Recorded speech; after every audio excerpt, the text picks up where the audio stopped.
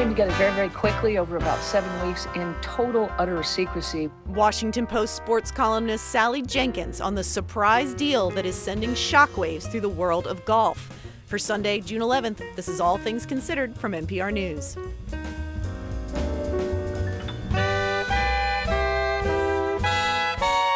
I'm Susan Davis. Ahead, poet Ebo Barton talks to the podcast 10,000 Things about how their identity has shaped their art. I've brought a lot of Filipino culture to my Black identity, but I also think that I've brought a lot of my Black identity to my Filipino side. And Trevor Powers of Youth Lagoon on losing his voice, finding God, and putting it all into his new album, Heaven is a Junkyard, inspired by his upbringing in Idaho. Music has this ability of you're able to get things out of your system, for myself at least, that I can't any other way. First, news. Live from NPR News in Washington, I'm Janine Herbst. Even as the fighting heats up on the battlefield, Ukraine and Russia are continuing to exchange prisoners of war. As NPR's Greg Myrie reports, Ukraine says nearly 100 members of its military have just been released. Ukraine's presidential office says 95 Ukrainian prisoners of war have been returned home, 2 of them officers and the rest enlisted men. Some were captured in battles that took place more than a year ago. Ukraine did not say how many Russians were returned, but previous prisoner swaps have been carried out on a one-for-one basis or close to it. The prisoner exchange comes as Ukraine launches a major offensive in an attempt to take back the 17% of its territory now controlled by Russian troops. Ukraine's military says it's retaken 2 villages in the southeast, the first gains it's claimed in this operation. Greg Myrie, NPR News, Kyiv.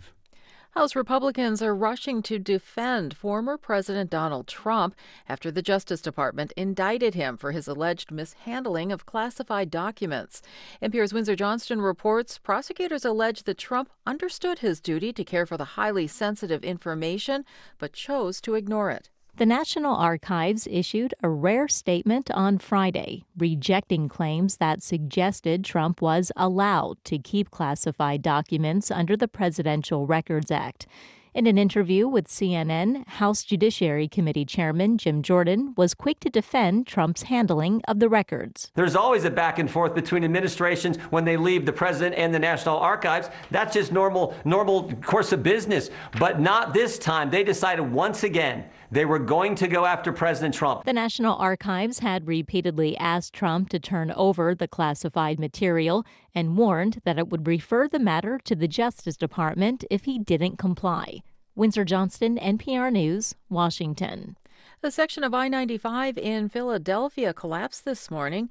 As NPR's Joe Hernandez reports, the cave-in came after a large gasoline tanker truck caught fire under the highway. Images from the scene showed scorched sections of highway that had collapsed onto the road below. Officials didn't say what caused the fire or if there were any injuries.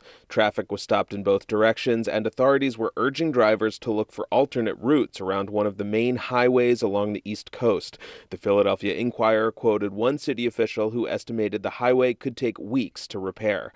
Joe Hernandez, NPR News. In tennis, Novak Djokovic beat Casper Ruud to win the French Open final in Paris today.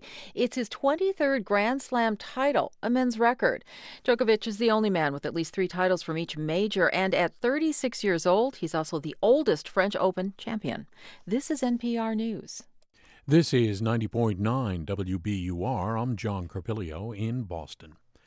A sexual assault reported on Soldiers Field Road in Brighton early this morning is under investigation. A man told state police that as he was walking along the road between 3 and 4 a.m., another man exited a vehicle and physically and sexually assaulted him. Police said the victim fought back and the suspect fled in a possibly gray Honda SUV. A black bear was spotted in Newton earlier today. The mayor's office said the sighting was in the Newton Highlands area near Cold Springs Park.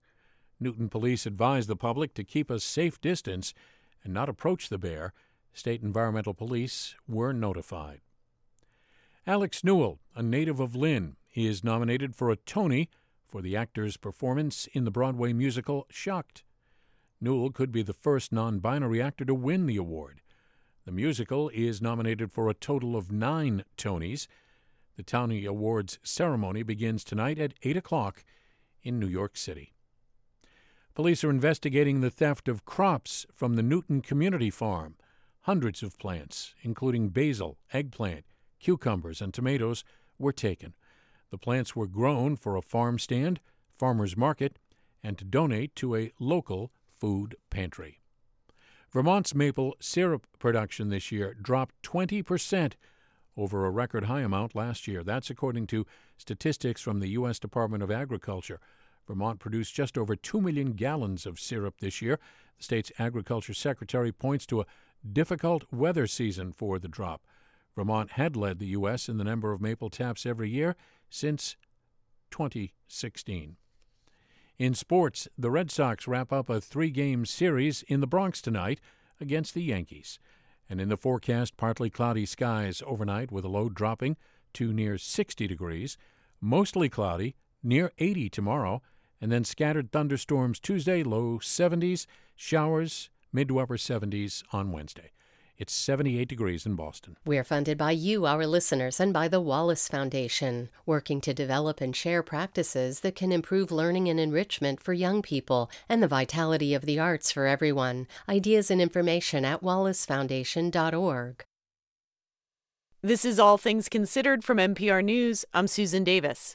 It was just a year ago, you might remember, the first Live Golf event was held, sending shockwaves through the game that shattered long-held structures, partnerships, and relationships. For over the past year, it was the PGA, the world's preeminent pro golf league, versus Live, a Saudi Arabia-funded upstart. Hundreds of millions of dollars have been spent.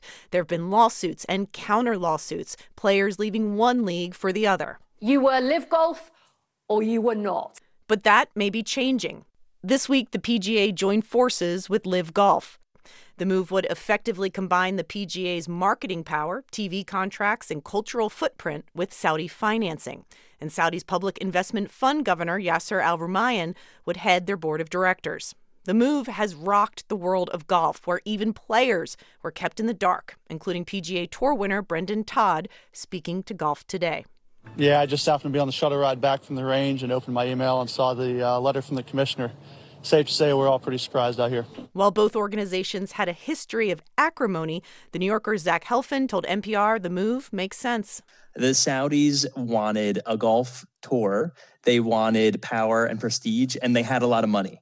And the PGA Tour was always happy to take a lot of money, and they had a golf tour to offer, and they had power and prestige to offer. So each side really had what the other wanted. Indeed, PIF Governor Yasser Al-Rumayyan and PGA Tour Commissioner Jay Monahan look very cordial together, speaking on CNBC. Here's Monahan. You know, there's been a lot of tension in our sport over the last couple of years. But what we're talking about today is coming together to unify the game of golf and to do so under one umbrella. Golf would be better off without them. Terry Strada is one of the deal's strongest critics. She chairs the group 9/11 Families United, which represents thousands of surviving family members of those killed in the September 11th, 2001 attacks. Many of those family members are still engaged in long-running litigation to hold the Saudi government responsible for the attacks. We are outraged that they are coming now to America, pouring billions of dollars into one of our time-honored, loved sports of golf, all in an effort to get the American people and the world to forget about how they used to spend their billions of dollars. While the U.S. government concluded that there was no evidence directly linking the Saudi government to 9/11, 15 of the 19 hijackers were Saudi citizens, and Osama bin Laden was a member of one of Saudi Arabia's wealthiest families. Strada calls the deal a blatant attempt at sports washing by the Saudis. It's outrageous that they now can just try cleansing their past, cleansing the blood off of their hands. Though the PGA Live merger has yet to be finalized, it's already faced backlash from players who remain loyal to the tour and from human rights activists who see this as an attempt by the Saudis to use sports to draw attention away from their record of human rights abuses. Sally Jenkins is a sports columnist for The Washington Post. This week, she wrote a rather scathing takedown of the potential PGA Live merger. We brought her into the studio to assess the deal for us, and I started by asking her if she saw the deal coming. Nobody did, including the PGA Tour players. It came together very, very quickly over about 7 weeks in total, utter secrecy, which is one of the things that I think is making me very suspicious about the legitimacy of this deal. Ultimately, it seems that money did drive the decision here. Your column that you wrote this week alleges as much, as you just alluded to. Surely there's a lot of criticism about Saudi Arabia's human rights records, but do you think that this deal will ultimately hurt the image of the PGA? I think they're going to take a tremendous reputational hit. That's already happened. Congress is none too happy. I don't think the Department of Justice is going to be very happy. But I think the main point is that the PGA Tour players are not happy. It's apparently running about 90% against. They are absolutely livid that the commissioner kept them in the dark and conducted secret negotiations. And the deal, frankly, is very, very vague at this point. And it appears that 3 PGA Tour officials, members of the board of policy, may be getting some huge financial rewards out of this. So yes, the Saudis have a lot of money, but who is that money really going to be benefiting? Do the players here have much power? You say they're angry, but is there much in their capability to do anything to stop it or prevent it from happening? They can do some things to stop it and prevent it from happening. They can start by demanding full disclosures about what the policy board members are getting out of this. What is Commissioner Jay Monahan's new compensation deal by giving so much control to a single Saudi financier, Al Ramayan? He is going to sit as the chair of the board of this new entity if this thing comes off. Why would the PGA Tour cede so much control to a single Saudi financier that they have been fighting with so vehemently for so many months? What happened?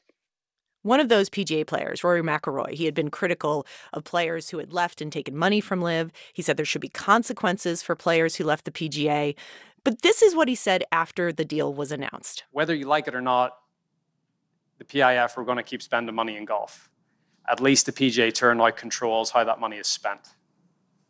So if you're thinking about one of the biggest sovereign wealth funds in the world, would you rather have them as a partner or an enemy? At the end of the day, money talks, and you'd rather have them as a partner. The PIF is, of course, referring to Saudi Arabia's Public Investment Fund. Your reaction to McIlroy's comments? I think he hasn't closely examined the terms of this deal, and I think that this is what he's being pitched by Jay Monahan, who's trying to mollify him. But if you examine just a little bit that the PGA has released so far, you find out that the PGA is not in control of the funds. The funds will be overseen by the Saudis. They will be sitting as chairman of the board of this new entity, and not only that, but as chairman of a very, very small executive committee. So it's not clear at all that this is a partnership as opposed to having simply sold golf to the Saudi investment fund. A deal like this would have been unthinkable back in 2018 when the Western world was recoiling following the murder of journalist Jamal Khashoggi. U.S. intelligence concluded that murder was ordered by Saudi Crown Prince Mohammed bin Salman. But the Saudis have since spent hundreds of millions of dollars in sports. It's this term called sports washing, essentially trying to rehabilitate the nation's image. Is it working? It is working to a certain extent. The problem is that this deal goes so much farther than any of the other sports washing deals. This cedes an entire international global sport to one Saudi financier who is the direct financial arm of bin Salman, a murderer and a torturer and a despot.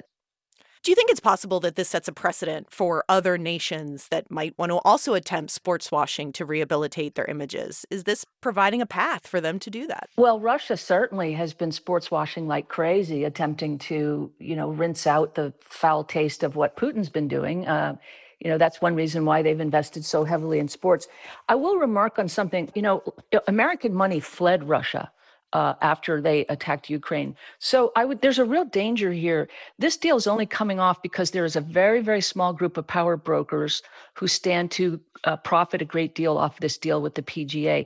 I'm not sure this deal gets done in any other league structure.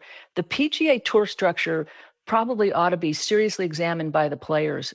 You may see a move towards unionization by the players because the fact that this could happen in such secrecy and be carried off by 3 men, Jay Monahan, Ed Hurley, and Jimmy Dunn, all of whom stand to profit hugely from this, that's actually a very unusual setup within sports. Very few athletes are so lacking in power and would be held in such disregard by their supposed government bodies.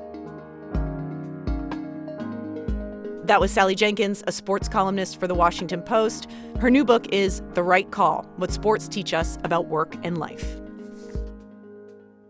While many people see LIV as a disruptor for the sport, Doug Greenberg, a writer for the sports news site Front Office Sports, says the Saudi-backed league has actually been good for golf.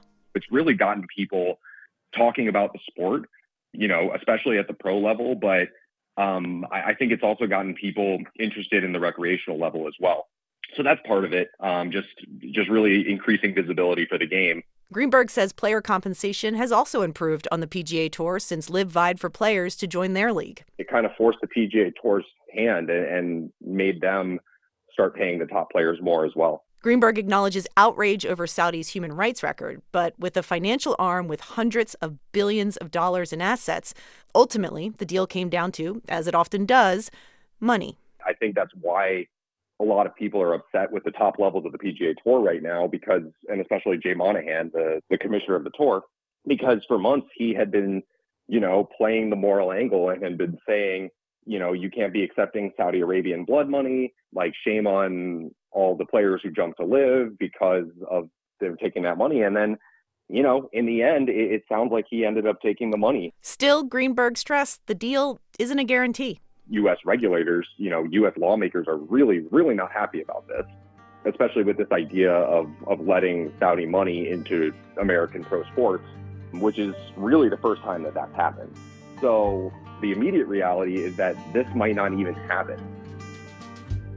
That was writer Doug Greenberg of Fresh Off Sports. NPR reached out to the PGA for comment on the criticisms of the deal with LIV Golf. They directed us to an interview Commissioner Jay Monahan gave to the Golf Channel last week. In that interview, he said the following. As we sit here today, I think it's important to reiterate that I feel like the move that we've made and how we move forward is in the best interest of our sport. Monahan also says he regrets not communicating better with stakeholders in the deal, including the families of the 9/11 victims.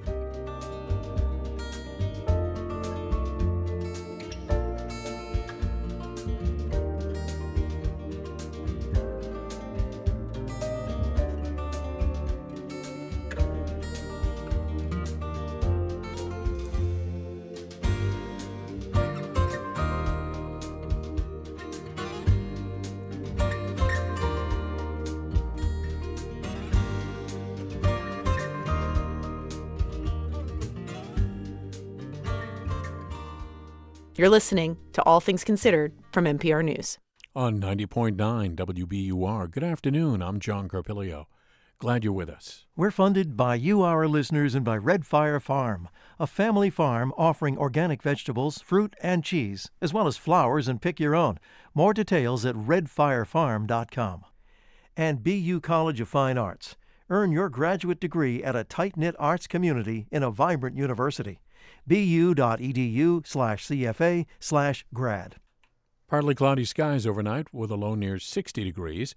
Mostly cloudy, but still up near 80 tomorrow. And then scattered thunderstorms Tuesday, temps in the low 70s. 78 degrees in Boston. WBUR supporters include Lauren Holleran with Gibson Sotheby's International Realty in Cambridge,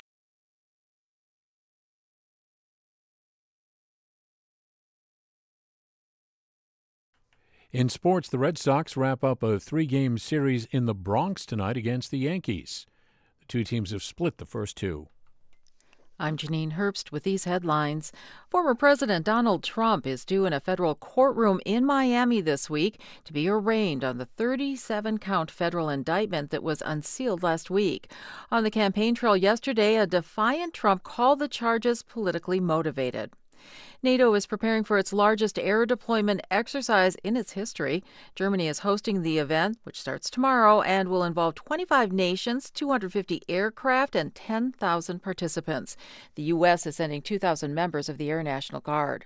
And in tennis, Novak Djokovic beat Casper Ruud to win the French Open final in Paris today. It's his 23rd Grand Slam title, a men's record, and at 36, he's the oldest French Open champion. I'm Janine Herbst, NPR News.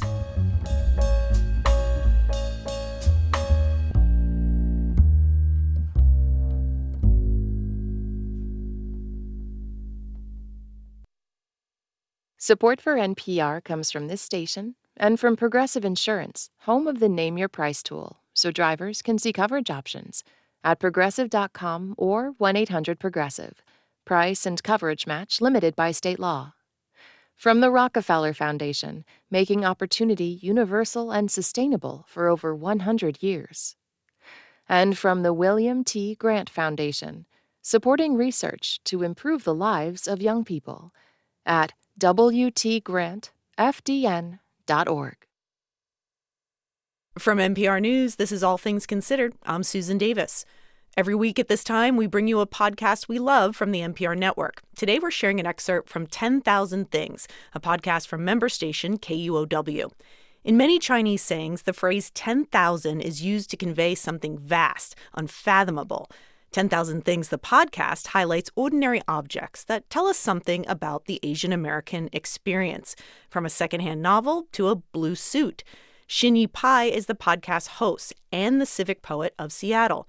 Sometimes the show takes poetic liberties with what counts as an object. In today's excerpt, the object is a name. My name is Ibo Barton. People young and old take new names for many reasons, among them marriage, immigration, and to make a name easier to say for those who can't pronounce it. Ibo Jamanilla Graham Barton. You may have a special Burning Man moniker, or a name from hiking the Pacific Crest Trail, or a name given to you in the military. In my own extended family and culture, many of my female cousins altered their given names by adding or removing a single stroke to the Chinese character depicting their name to mitigate the bad luck that plagued them. This cultural practice is called the rectification of names. By day, I am the Director of Housing Services at a nonprofit called Lavender Rights Project. Other times, a name may just feel like it doesn't fit. And by any other time, I'm a poet and cultural worker in Seattle. Some of us make the choice to make a name change official, shed what doesn't fit. What we are called can become a dead name, something that is retired, as if the identity that went with that name has moved on and beyond, to a distant shore. So as a transgender person, I came out in public. And my journey has been documented in that way because of how public I've been about all of my identities. So it kind of gives me this privilege to be able to change my name publicly as well with no shame. But I think that a lot of transgender folks don't have that same privilege because we just don't live in a world where it's safe to do that yet. Like, we don't all get to talk about the journey with our name. It's really cool that I get to talk about it. Ibo Barton never identified with the name that their mother gave to them. My mother names me Carmela Len. And, I've always sort of hated this name. I never felt this name was mine. They tried to cut it down to a shorter version and to change it entirely. I noticed that a lot of people in my life cut their names down to like the first part of their names. And so I was like, oh, well, I can be Car. And then in my child brain, I was like, well, that's not interesting enough. I want to be Motorhome. And so I told people to start calling me Motorhome for some reason. And so it was this constant like feeling of this name that just I could not figure out. In choosing our names, our parents come with the best of intentions. Some spend months looking at long lists of baby names. My husband and I went back and forth for months over the symbolism and qualities behind each potential moniker when thinking about how we'd name baby Pi Bergman. Carmela was the character that one of her favorite Filipino actresses played. And it was a villain. And I think that I've always hated this story. It's like, why would you name me after the villain? I also have a birth name, which I don't go by. And my father named me after an American actress and celebrity, Doris Day. Oh, yeah. Yeah, it's interesting that Carmela was this villain. My father gravitated to Doris Day because she was like this, kind of wholesome, like all-American kind of thing. And just, what they gravitated towards or saw as kind of cultural icons. Yeah. It's really interesting to me. Really interesting. And and I also wonder if it's the character that they played that inspired the name, or is it the homage to the actual person? Sure. Yeah. Can we ever know? Right, exactly. To their family, they were Ella, an abbreviated version of Carmela. I definitely tried to identify with it more, just because it wasn't that full weight of the name. I felt more comfortable in my skin with that version. A name is one outward marker of an identity. Other markers of Igbo's identity also telegraph complexity. Igbo is a trans-masculine non-binary person, and they're Filipino and Black. I've brought a lot of Filipino culture to my Black identity, but I also think that I've brought a lot of my Black identity to my Filipino side. Being mixed race isn't easy as a kid. Mixed race children may not always see the world reflected back to them. Igbo struggled with being enough just the way that they were. They were viewed as the Black kid by the Filipino side of their family and as the Filipino kid to the Black side of their family. Igbo felt conscious of having to perform their identity, prove that they belonged to the culture. I remember being in Disneyland and a Filipino family was behind us, and me and my sister had braids in our hair.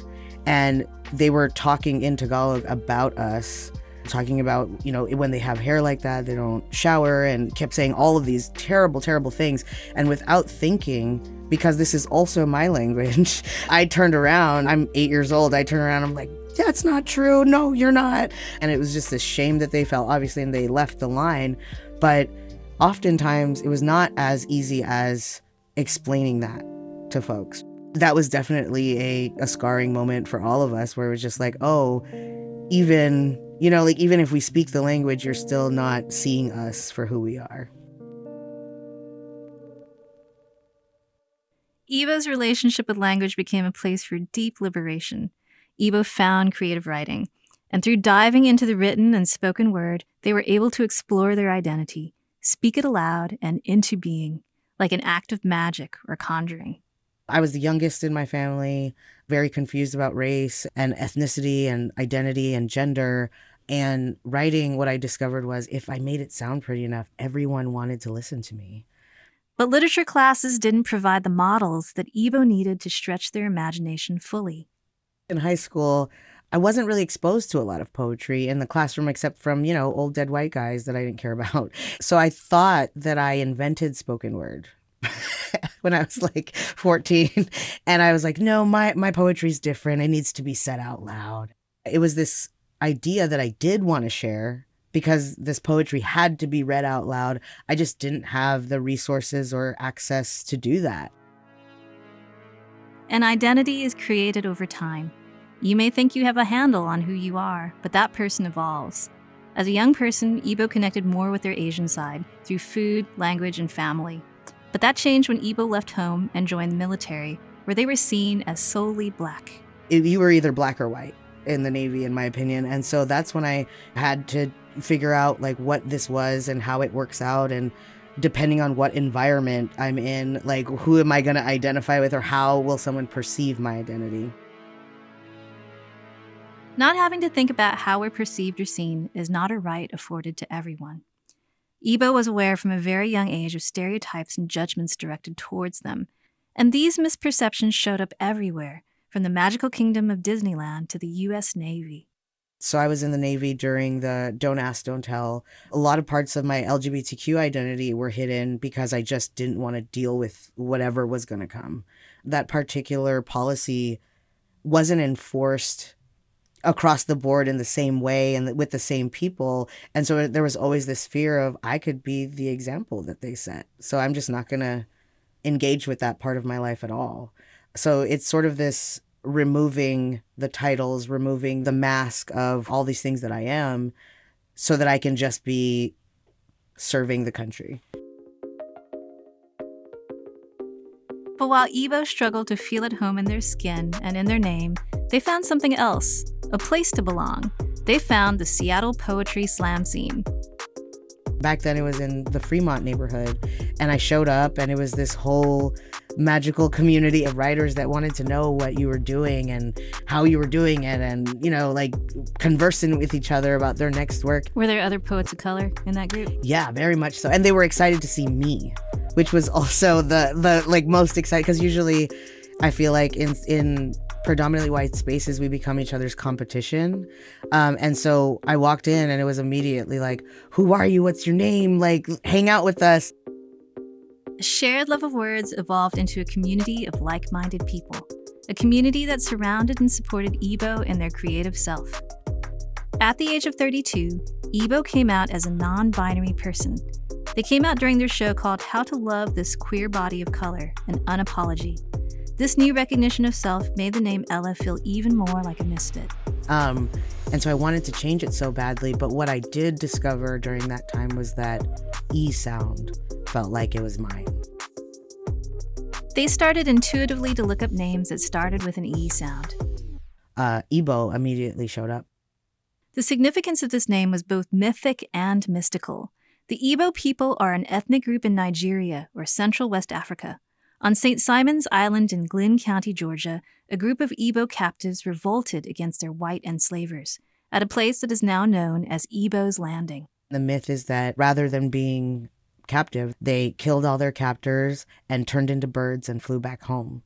The real story is that there was a mass suicide of these folks, but they did kill their captors. But the idea is that they would rather die than be put in captivity. And I thought that was such a powerful story. I took to that story. There was another meaning. Igbo discovered the name also means a child born on Tuesday, which they were. Immediately, I was like, well, this is my name. It's calling to me. Igbo had found their name. It was time to start trying it out. I started using my name at Starbucks to be Igbo to see how it felt to answer to it. Like, what does it feel like? Does it still feel like mine? And it totally did. Igbo's confidence grew, and they decided to put their new name into the world. How? Facebook, of course. Igbo posted a note to their wall that their friends would see and read. I was really scared to post it, and because I remember like typing it and then erasing it and then typing it and erasing it, and it was like, hey, you used to know me as Ella. I'm thinking about being Igbo, and I want to change my name or change my pronouns to they, them pronouns. I would really appreciate it if you would try to do this. The timid post was received well. Friends showed support. My friend Greg was like, cool, Igbo, they, them, got it. But Igbo's family struggled most with accepting and adapting to the change. There was complex grief to work through. There is somewhat of a grief that happens with family members that doesn't happen with other people. I think my mom is still grieving the daughter that she thought she had, right? So I try my best to be understanding of it, but sometimes it does hurt when the rest of the world has now got it. The resistance felt somewhat surprising. Tagalog, their mom's native language, doesn't actually use gendered pronouns. So the pronoun in Tagalog is siya, and it's not gendered at all. That's like Chinese. Yeah, it's very not gendered. Everybody's that, right? Yeah, she, her, yeah, they, she, her, they, him. Yeah. And so I think that always confused me of what was the barrier for her to change, because I was like, well, in Tagalog, there is no gender, so what would be the difference? For Igbo, their chosen name stuck, and there came a time when they were ready to take it public. Igbo curated and directed their first major production, a spoken word showcase that centered poetry on the strength and resiliency of queer people of color. Their show, How to Love This Queer Body of Color, an Unapology, was coming to an end. It was the last night, and it was the biggest audience of the 2-week run, and the MC stepped in front of the mic and welcomed Igbo Barton to the stage. And there was this sort of like, do I go up there now? And I did, and it was okay, and no one died, and I didn't burst into flames, and the applause happened, all of the things, and I was like, oh. And so there's this natural transition of like, this is my name now. Well, what do you felt like began to shift or change for you when you started using this name, Igbo Barton? Wow. Yeah, like that's such an interesting question. Like, I feel like I was granted a piece of confidence that I never got before because I get to be Igbo, right? Like so it was just this authentic feeling of like, okay, so now I get to just be myself. Like, what does that mean to be yourself when you haven't been for so long? But definitely I feel like something happened for me on stage, being more comfortable in my skin and not feeling like I was hiding behind anything. That was Igbo Barton on the podcast 10,000 Things from member station KUOW in Seattle. You can find 10,000 Things with Shin-Yi Pai on your podcast app. You're listening to All Things Considered from NPR News. The blues poet, storyteller, and activist Aja Monet just released her debut solo album. It's called The Poems Do What They Do, and NPR Music's Sheldon Pierce says putting Monet's writing to music elevates her poetic work. Joy is the will. It's the dimple that has endured. Aja Monet's debut, When the Poems Do What They Do, really sort of points to how poetry and music in the Black American tradition are born of the same soul and sort of share a same lineage, and that crossover is super organic. People don't necessarily think of poetry as being music, but this album is like a clear demonstration of its musical power. Hopscotch, double dutch, a fierce gaze, the side eye, the shade, the sass, the snap, the head nod, it's the turn up.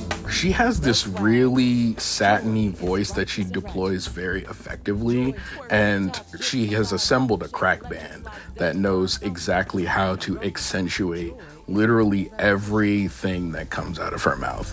The devil you know taxes the air we breathe, privatizes the water. Thinking about The Devil You Know, it sort of simulates how these songs function in performance. Her poetry, it takes on this almost like spiritual effect, and the band is like slowly building over time with her.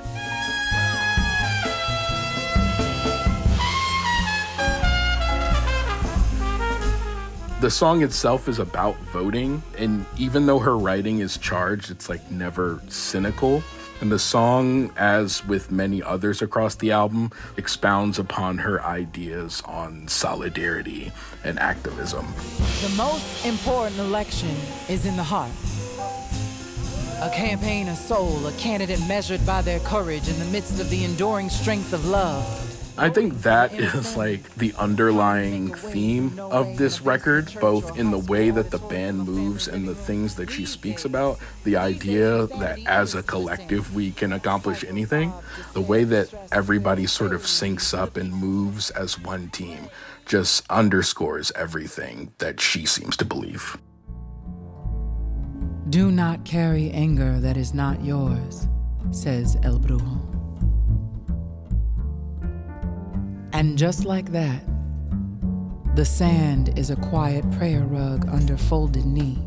So Ye Maya, this 12-minute epic, the longest song on the album, is really an example of what the album is capable of at its most groovy and most dynamic. Monet's voice is at its most resonant, and Christian Scott's trumpeting reaches a near fever pitch.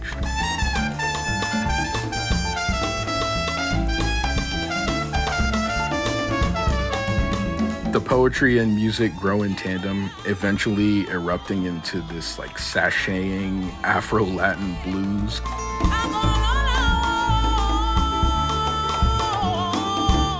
The ensemble really shines here. The band follows Monet's lead right up to the point where she cedes the floor to them, and nearly 7 minutes they spend jamming in the aftermath of her last words. But it feels like this big exclamation point on her ideas of setting generations of rage aside and submitting to something grander than herself. That was NPR Music's Sheldon Pierce. Aja Monet's debut album, The Poems Do What They Do, is out now.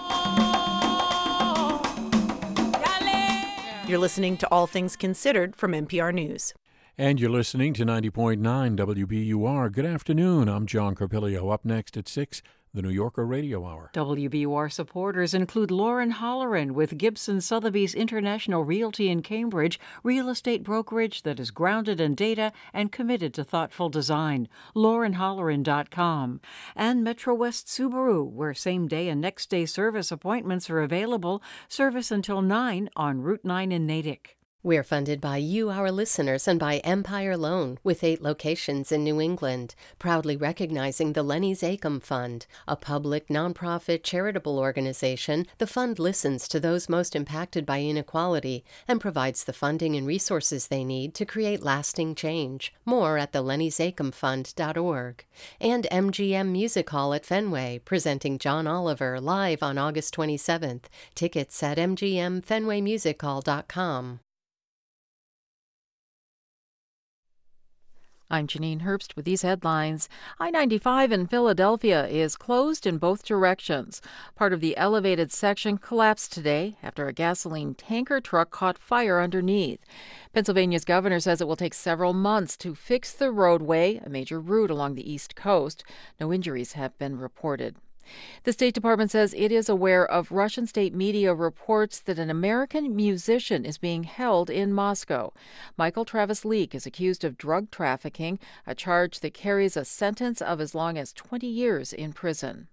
And at the weekend box office, Transformers: Rise of the Beasts, the seventh entry in the series, took the top spot in its first weekend with $60 million in ticket sales. I'm Janine Herbst, NPR News.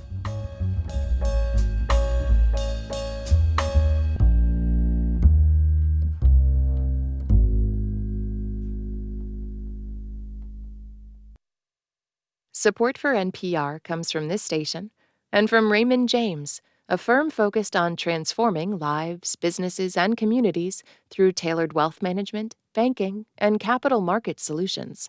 Learn more at raymondjames.com.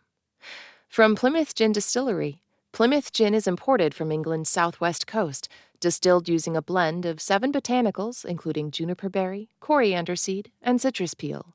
Plymouth Gin since 1793. And from the Doris Duke Foundation.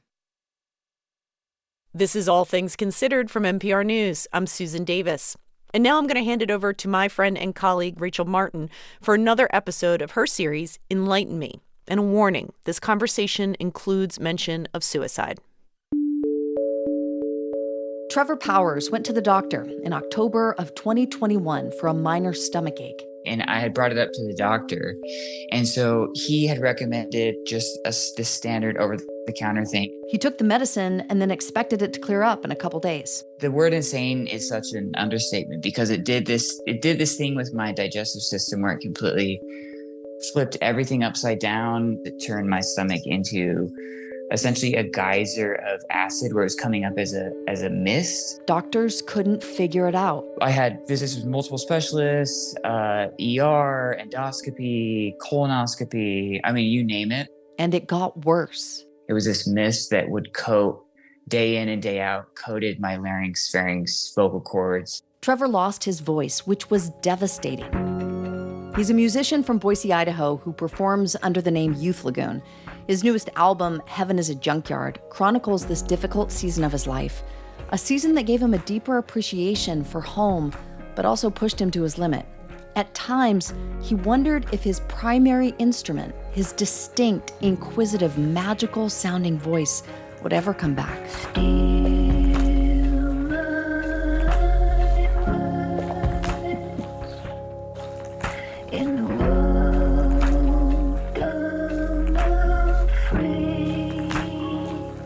I had situations like my brother would come to town from Seattle to hang out, and we would do things like go to bookstores, and I would have to either text him when I'm standing right by him or hanging out with friends. I had like a notepad that I would write things down on. Wow. Even with my wife, yes, she'd come home from work, and there were certain days where it was worse than other days, but it was such a long period of time where I would have to depend on writing things down rather than talking. Were you afraid about the long-term consequences for your voice, or did you not let yourself go there? Well, I absolutely let myself go there. I was totally terrified.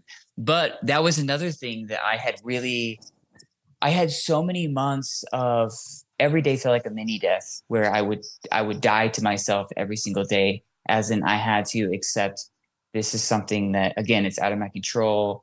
And I kept, my brain kept going to the whole thing of the what ifs. The what if I can't get this to stop? What if I can't speak again? What if I get throat cancer? What if, you name it. And that's the way my brain has always worked.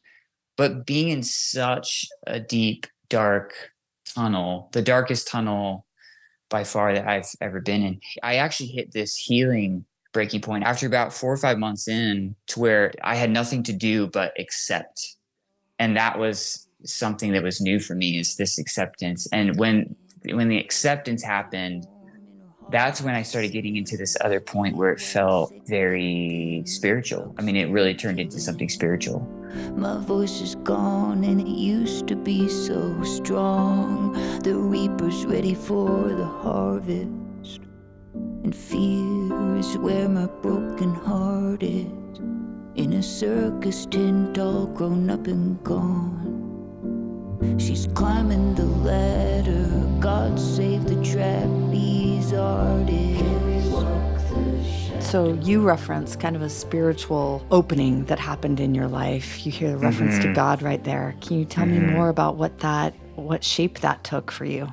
I grew up in a very religious household, and Idaho in general is a very religious place. And so I've always been surrounded by this idea of God. And I would always have said, I believe in God. I would use certain terminology, but I never really knew what that meant because I hadn't had experiences myself that would shape what those words would mean. Yeah. And like so many people, there's so much baggage attached to certain words, certain spiritual words. And even the word God has become such an incredibly loaded word.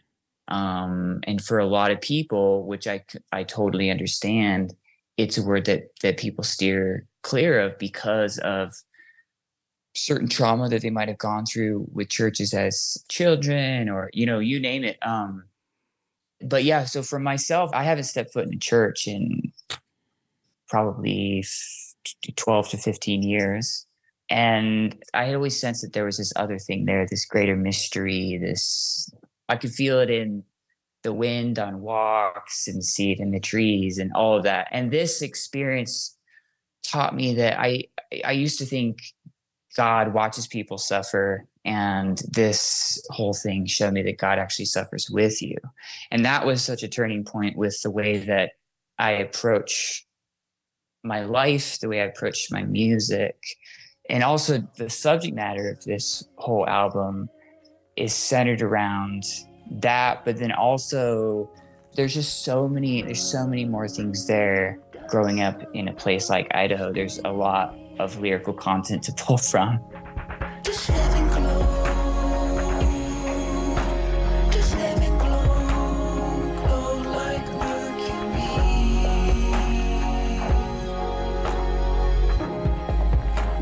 I'm technically, I guess, a sixth generation Idahoan. Oh, that's amazing. So when did you leave?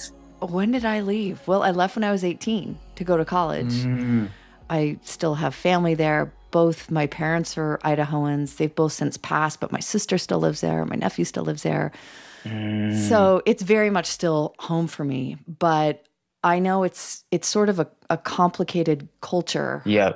Like a lot of people, when you're young, you can't wait to get out. And so I thought, okay, when I turn 18, I'm going to get out of here.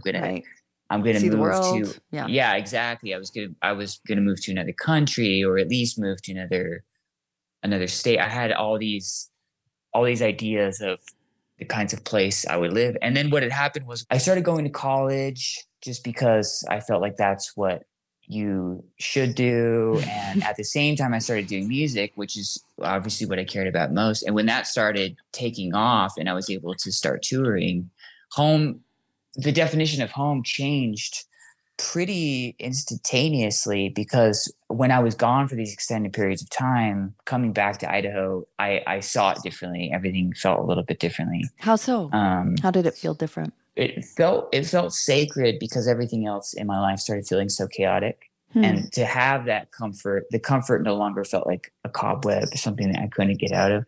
It felt like something where I could leave and then come back. So that's what started changing things. Idaho is absolutely gorgeous. It's a stunning place. There's so many beautiful people. There's so much here to offer, and it's an endless well of inspiration for songwriting. But I still have a really complex relationship with it because of, sometimes people here have a hard time letting others be themselves, and that really gets to me. On a lonely street, children still play, families still eat.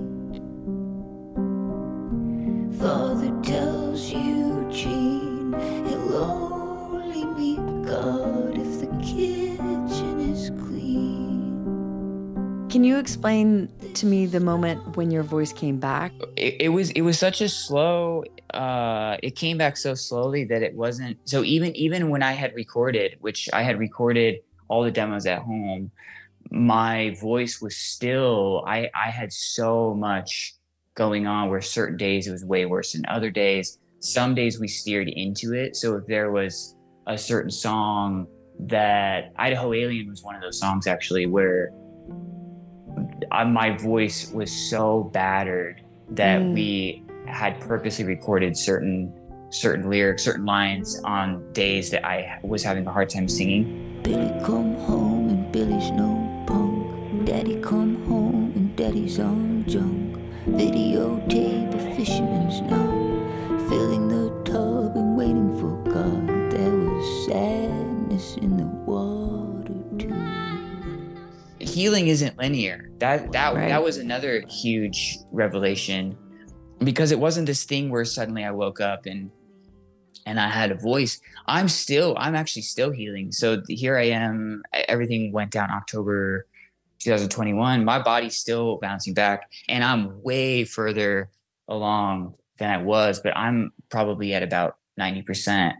And so it's that patience. It's the being in the suffering for really extended periods of time. That's when it starts becoming a teacher. It's not I used to think you go through something hard for a day and you learn something, but that's not really where the great teaching comes from. So was Idaho Alien one of the songs that you had written before this happened? Idaho Alien, I had a sketch, but I didn't really know what it was. I had a couple lines and I had some melodies, but it wasn't, nothing was really too formed yet. Mm-hmm. And when I started going through this experience, it informed that song, and it informed the entire album, but especially the chorus of that song, because that chorus is written through the lens of a narrator. And so it's easy to, if you're listening to that song, it's easy to view it as something that's detached. But it was actually because I was struggling so much at the time with my body feeling like a prison. I don't remember how it happened. Blood filled up the clawfoot breath, and I will feel no frontier. I don't remember how it happened.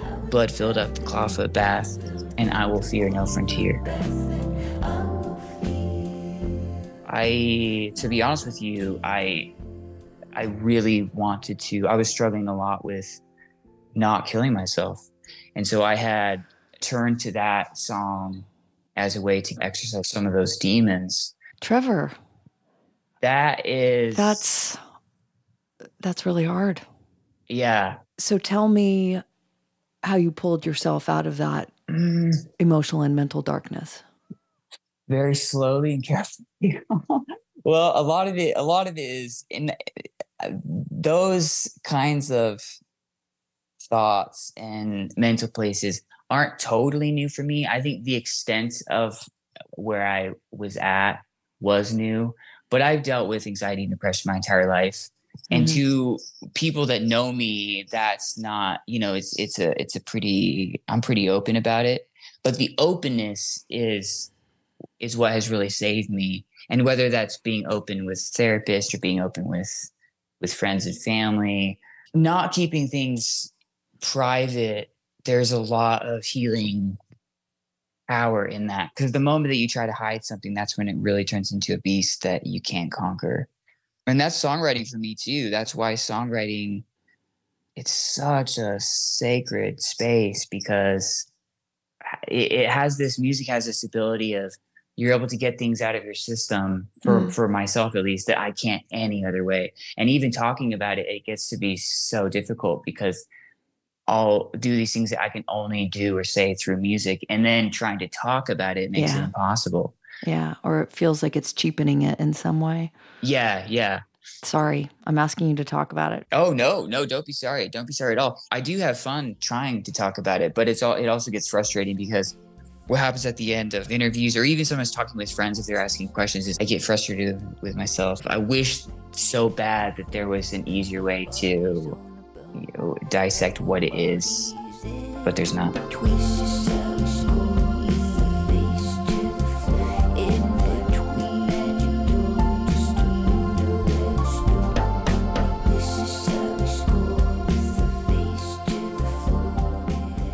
You talked several times about spiritual revelation through losing your voice and finding it again. What was your big lesson out of this whole thing? If there was a lesson in it, what changed for you that you've been able to apply to the rest of your life as a result of that kind of spiritual revelation? Knowing that I'm not alone. Huh? Yeah. For sure. Knowing that I'm not alone. I used to struggle a lot with, even when I was around people, I would have this sense of loneliness. And that's gone now. I could be on an island somewhere and I don't feel alone. It took so many months of suffering and feeling all of this, my body's a prison, I'm trapped, all this stuff. And the more that I started the process of acceptance, deeper than that, acceptance of who I am as a person and learning to love myself, but then finding ways in this world to actually be alone, find a forest or find a bedroom where no one's there, sit with your thoughts, be okay not watching TV, be okay not doing anything, be okay not talking to anyone. Our culture is so distracted, and You're telling me to get over your loneliness. You just learn to be okay with learning to be alone. That's totally it. That's how it was for me. Just be alone. Just truly be alone. And in that, I don't think that you will be alone. I think that you'll start hitting this point where you feel something else inside of you. Trevor, it's been so great to talk with you. Thank you so much for making the time. Oh, thank you. I appreciate it so much. Trevor Powers, a.k.a. Youth Lagoon. The new album is called Heaven is a Junkyard.